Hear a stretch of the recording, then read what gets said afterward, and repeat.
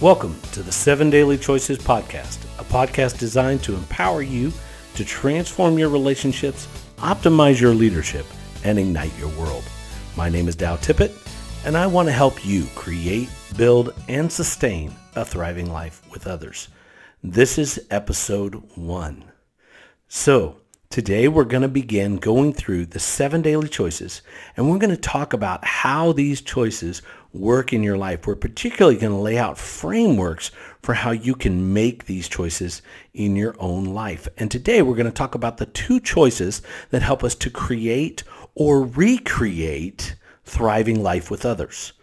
The reason we talk about create or recreate is that oftentimes when you come to these choices for the first time, you've got some brokenness in your relationships. You've got some places you need to go back and you need to start over, maybe in your marriage, maybe in your workplace, maybe somewhere in your community. If you're involved in a church community, maybe there's someone there who you need to recreate relationship with. So we're going to walk through those. So there are 2 choices that we make, and the first choice that we need to make every day. Now, let me remind you, these are daily choices, and these are choices.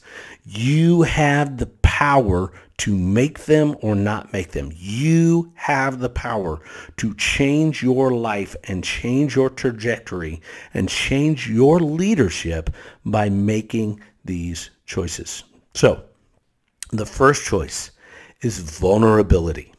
Now, right now, if you listen to leadership podcasts at all, or you listen to leadership teachers out there, vulnerability has almost become a buzzword that people are using and they're throwing around. But in this particular moment in history, where many of us are staying in our homes and we are staying inside small groups and we're staying away from others physically, the reality is we need to get close socially and spiritually. We need to remain close in our relationship, and that requires us to be honest and open. In fact, right now, I would recommend during this time that you take time to talk about your feelings. Here's the other thing I know. For many of you, now you're living every day, every moment with people you love, people you adore, people you're great with, and you love having them around. You're just not used to having them all day, every day, and their little tics and their little things that they're doing create problems for you because you're struggling together. And maybe you went into this with stress and tension already.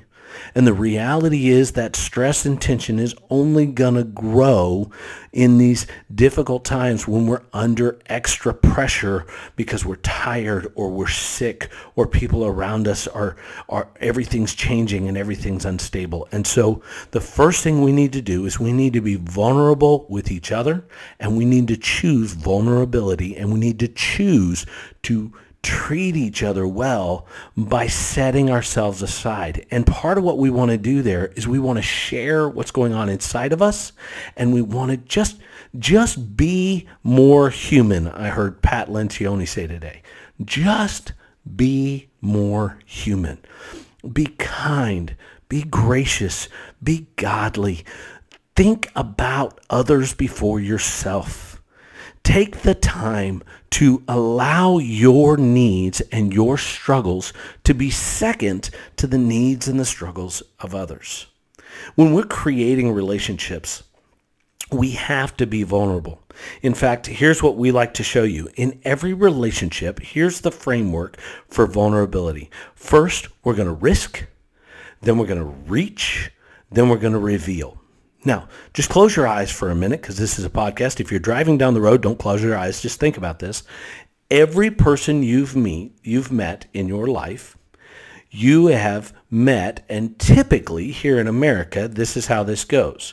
I get introduced to somebody, or I decide to meet somebody, or somebody takes me to meet somebody else. Listen, anytime that happens, there is risk because every person we meet offers new risk, especially somebody we don't know. Every time we're with somebody we don't know, every time we meet someone new that we don't already know, there's risk in that.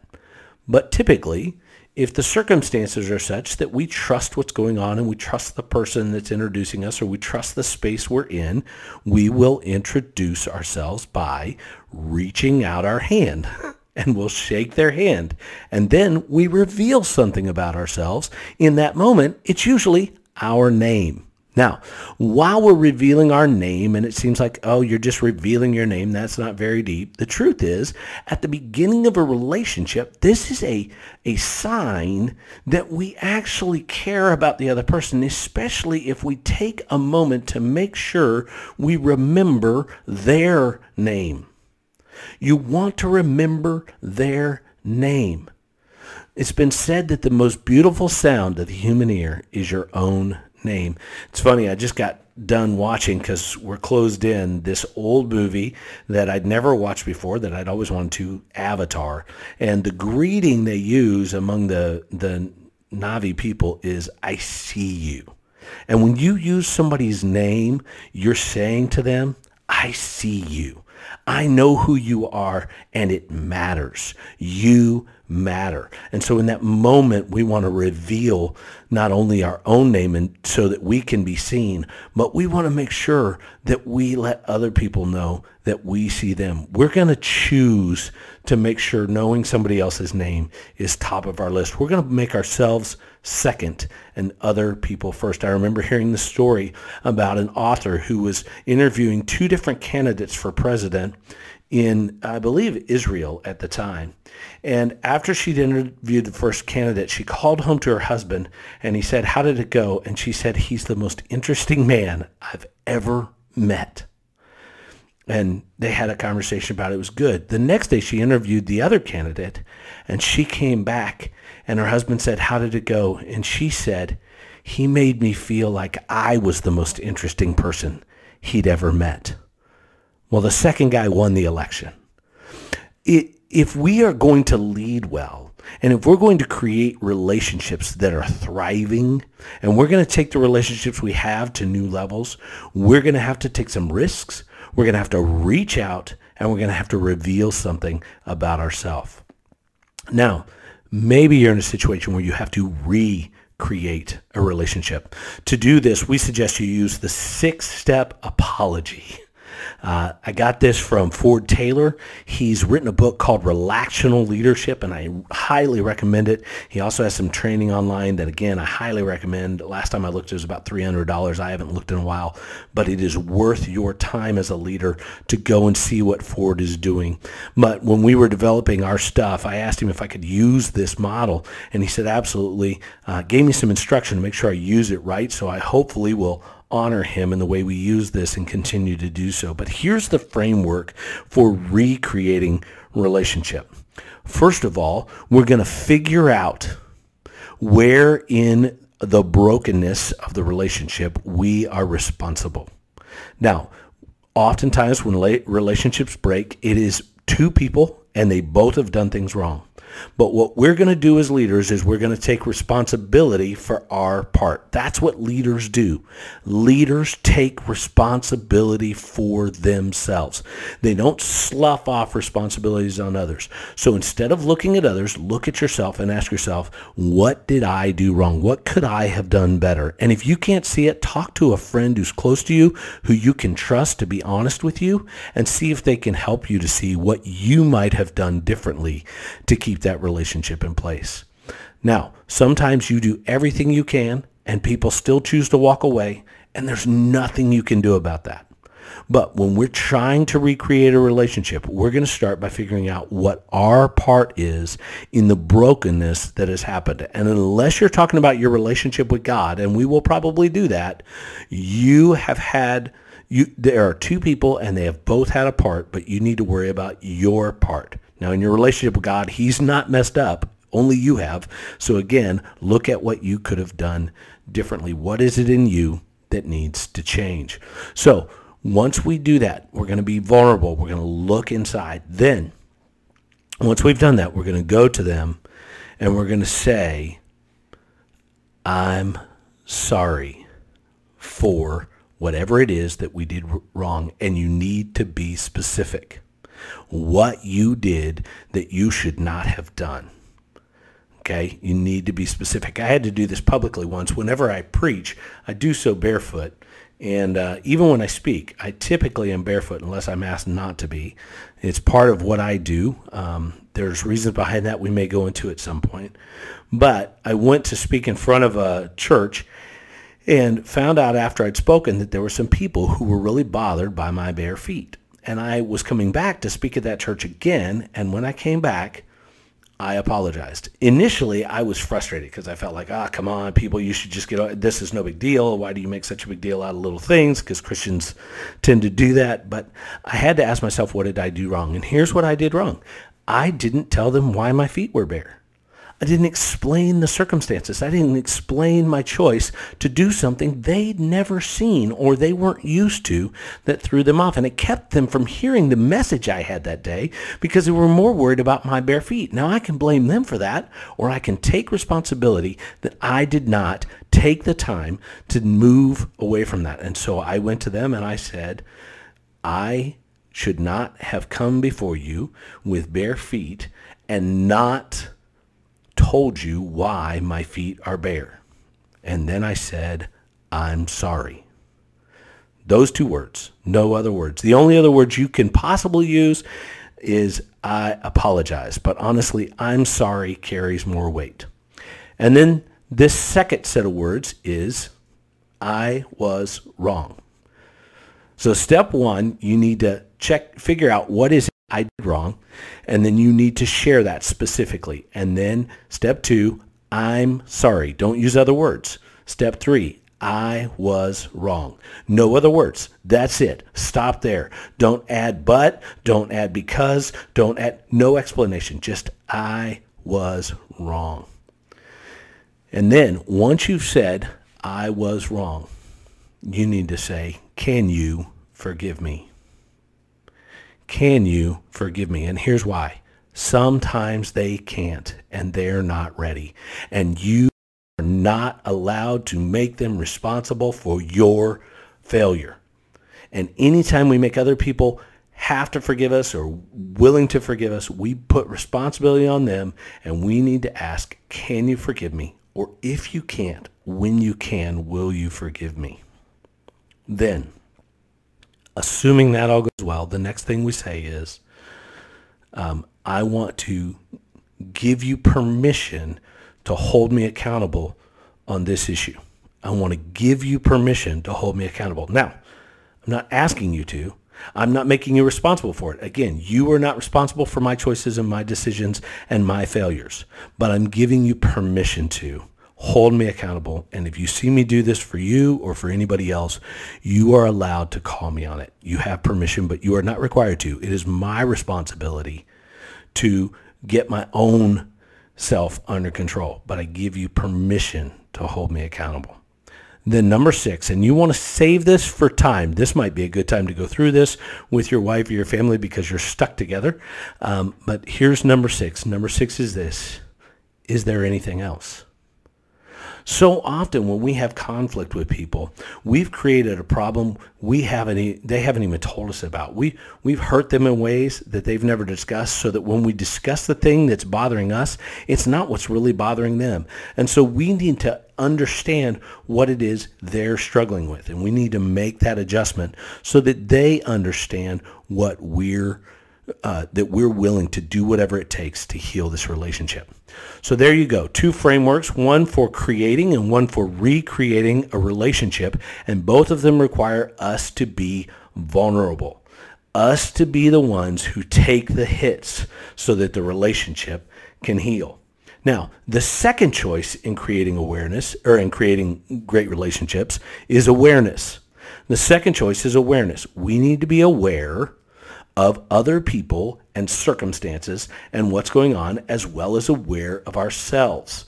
We need to make sure that we've got an awareness of the circumstances we're in. Right now, one of the greatest things leaders can do in the midst of this corona crisis is to be aware of their people and what's going on beyond their work in their lives. What are they dealing with? Do they have a grandparent or a parent who they're worried about getting sick?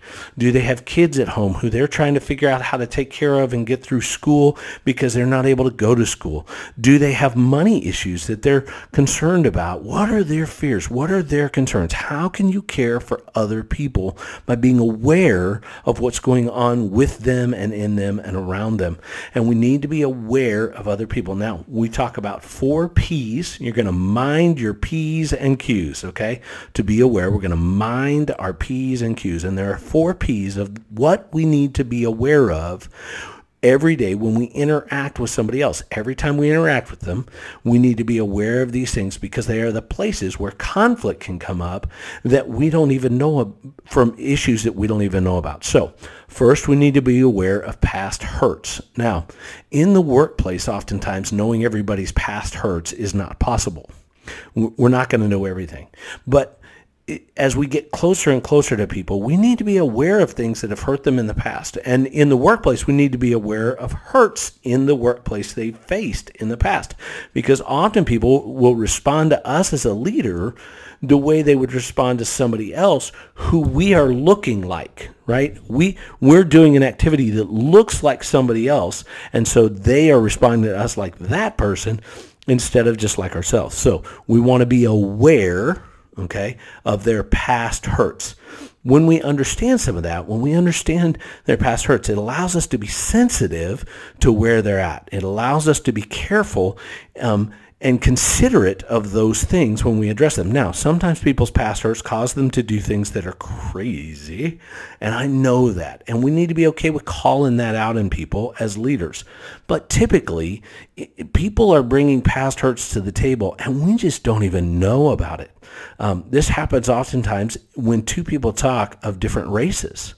They have different past hurts around racism that still exists, unfortunately, in our country. It's one of the stupidest isms I know of. Okay, I'm not going to go off on a tangent about racism because character is what matters. Anyway, that's the end of that. Awareness is something that's necessary. How have those you're talking to, those you're addressing, been hurt in the past? And because we're not aware of each other's hurts and struggles, oftentimes we miss opportunities to be kind to people where we haven't been in the past. So we want to be aware of their past hurts.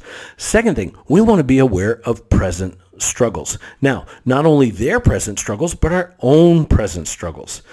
Just heard Dr. Acton here in Ohio just say that or maybe it wasn't her, maybe it was the other doctor talking about behavioral issues, who said before she addresses her family, she tries to remember to halt, okay? Am I hungry? Am I angry? Am I lonely? Am I tired? And we're going to talk about what it is that causes us to treat other people poorly. In episode 5, we're going to talk about the traps we get caught in. But these are some of the quick ones you can kind of look at. How often have you responded to someone poorly because you were hungry and tired? And you acted like a 2-year-old, not because what they were doing was wrong, but because you weren't in a good place. So hungry and tired, bad time to respond, right? And yet so often stuff's going on inside of us and we don't think about it. And because we're not being conscious of ourselves, we respond to other people poorly. But we also need to understand that oftentimes good people, loving people, even godly people will respond to us poorly because they're hungry or angry or lonely or tired or hurting from something else. And we don't know their hurt. If we don't know their present struggle, we don't know what they're going through, we make a lot of assumptions about why people do what they do. In the workplace, this shows up when 2 people from 2 different areas of the business are attacking each other and frustrated with each other because they don't see eye to eye. In my book, 7 Daily Choices, there's a marketing director and an accounting director, and the 2 are bashing heads because the marketing director is trying to figure out how to spend money, and the accounting director is seeing that the company is losing money in ways they haven't even figured out yet. And he can't figure out why they're losing so much money, and the marketing director is wanting to spend more, and they're clashing, not because they're either one of them bad people or wanting what's best for the company. They both want what's best for the company, but they're coming at the picture from 2 different angles. This isn't bad people. We just need to be aware of people's present struggles. What is it they're dealing with that's causing them to respond the way they are? We need to be aware of those things. Now, not every everybody's response is okay because of their struggles, but at least awareness allows us to have some sensitivity in how we address people's responses. Okay? So let's make sure that we're aware of past hurts, present struggles. We need to be aware of personalities. Okay? Everybody responds to struggle and conflict differently. We all have different ways of seeing the world. We've been made differently, and praise God for it. You can know this by looking at different things like DISC or Enneagram or Myers-Briggs or even Gretchen Rubin's 4 tendencies when it comes to habits and responses to motivations that she has. All kinds of different tests are out there for this. But we need to understand the person we're talking to. Whenever we're dealing with somebody in our life, we need to remember their personality as we address them and deal with it. Because their personality is always there, and it's always going to come to life. And we need to be ready to respond to them and their personality in the right way. And we need to understand how our personalities work together and how they can work against each other if we're not careful. Okay, then number 4, we want to be aware of their private love language. Gary Chapman did a great book called The 5 Love Languages, where he talks about how each of us have a different love language. And on top of that, what I've learned in teaching marriage and teaching training that I've done for a whole lot of people over the years is not only do people have different love languages, they have different dialects within the language. My wife and I are both people who feel love and give love through physical touch and quality time. Physical touch and quality time. And at different times, we need quality time more than we need physical touch. And at other times, we need physical touch more than quality time. But those are the 2 ways we give and express love. And we both do that. Both of us take time to do that. But what my wife considers physical touch that adds to her life and helps her feel better, and what I feel love from in physical touch are very different things. Her needs for physical touch and mine are different. And what we consider quality time is different. If I am touching my wife with my foot while we sit on the couch and watch TV, quality time. If we do too much of that without a real conversation, not quality time for my wife. Okay? So I've got to understand her private love language. Not only that it's physical touch and quality time, but what dialect do I need to be speaking in so that when I want to express love to her, or when I choose to express love to her, I do it in a way that she hears it and understands what I'm trying to say, which is I care for you. I love you. I want the best for you. So we need to be aware of these 4 Ps. Let me run through them one more time, and we'll put these in the show notes so that you have them. You want to be aware of past hurts, of present struggles, of personality, and of private love language. Then, how do we get there? How do we get to this place of awareness in a moment's time when suddenly we find ourselves in conversation or interaction with somebody? We're going to mind our cues. So we talk about minding our P's and our Q's. And here are the 3 ways we gain awareness. First thing you got to do is be quick to listen. Be quick to listen. Okay? Don't talk first. Don't talk most. Be quick to listen. Listen to what other people are saying. Listen to their hearts. Listen to their actions. Listen to their tone of voice. Listen to where they're coming from. Listen to them. Listen to their circumstances. Listen to their phraseology. Listen. First thing we want to do if we're going to have awareness is we need to be quick to listen. And then number 2, we need to quiet our answers. In other words, if we're going to give a response, it needs to be later. We need to hold down our desire to come up with responses. We need to quiet our answers. We need to bring that down so that what we do is we actually offer that help in a timely manner, in a way that actually helps and not hurts, because we create more problems. So quiet your answers. Okay, so we want to be quick to listen.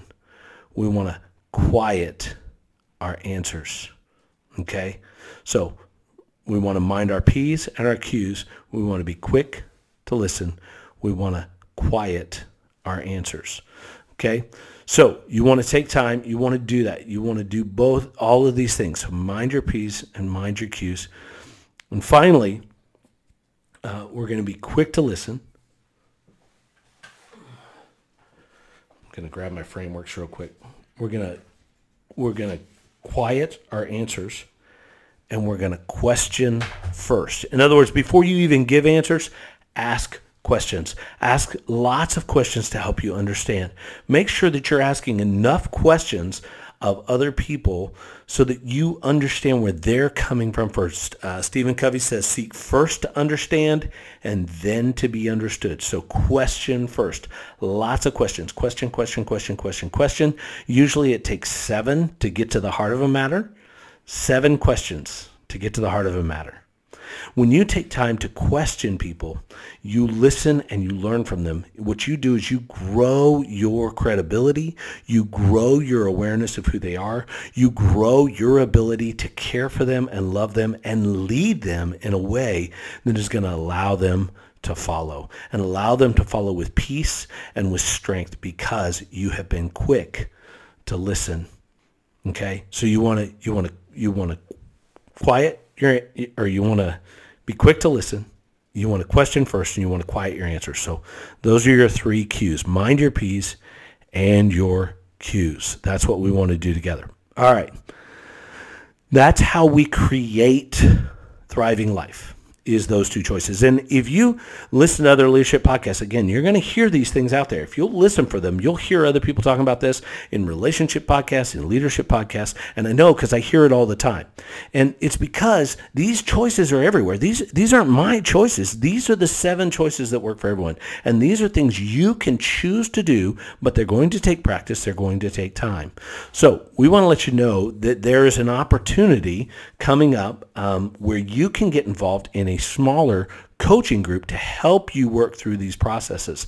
That opportunity is going to be coming up by the end of April. We're going to have that fully ready to go where you can be we're going to create an online group where you can gather in and you can be a part of discussions and helping each other. And we'll not only put you in the large group where we offer more material and more things you can be a part of, but we're going to also break you off into what we call cohorts. And those cohorts will be 8 to 10 people who are working together to grow these in yourselves, grow these in your life. Because what we want you to be so great at these skills that people look at you and they just see you as a master. They see you as a relationship master. We call it a relationship samurai. We want you to be great at all 7 skills.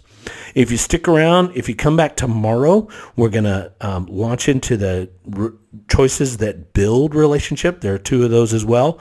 On Friday, we've got the choices that sustain thriving life with others. And then finally on Saturday, we're going to release the choice that is the bedrock choice for all of these. That's what's coming up in the next few episodes. And if you liked what you heard today, we want to encourage you. Will you share this with somebody?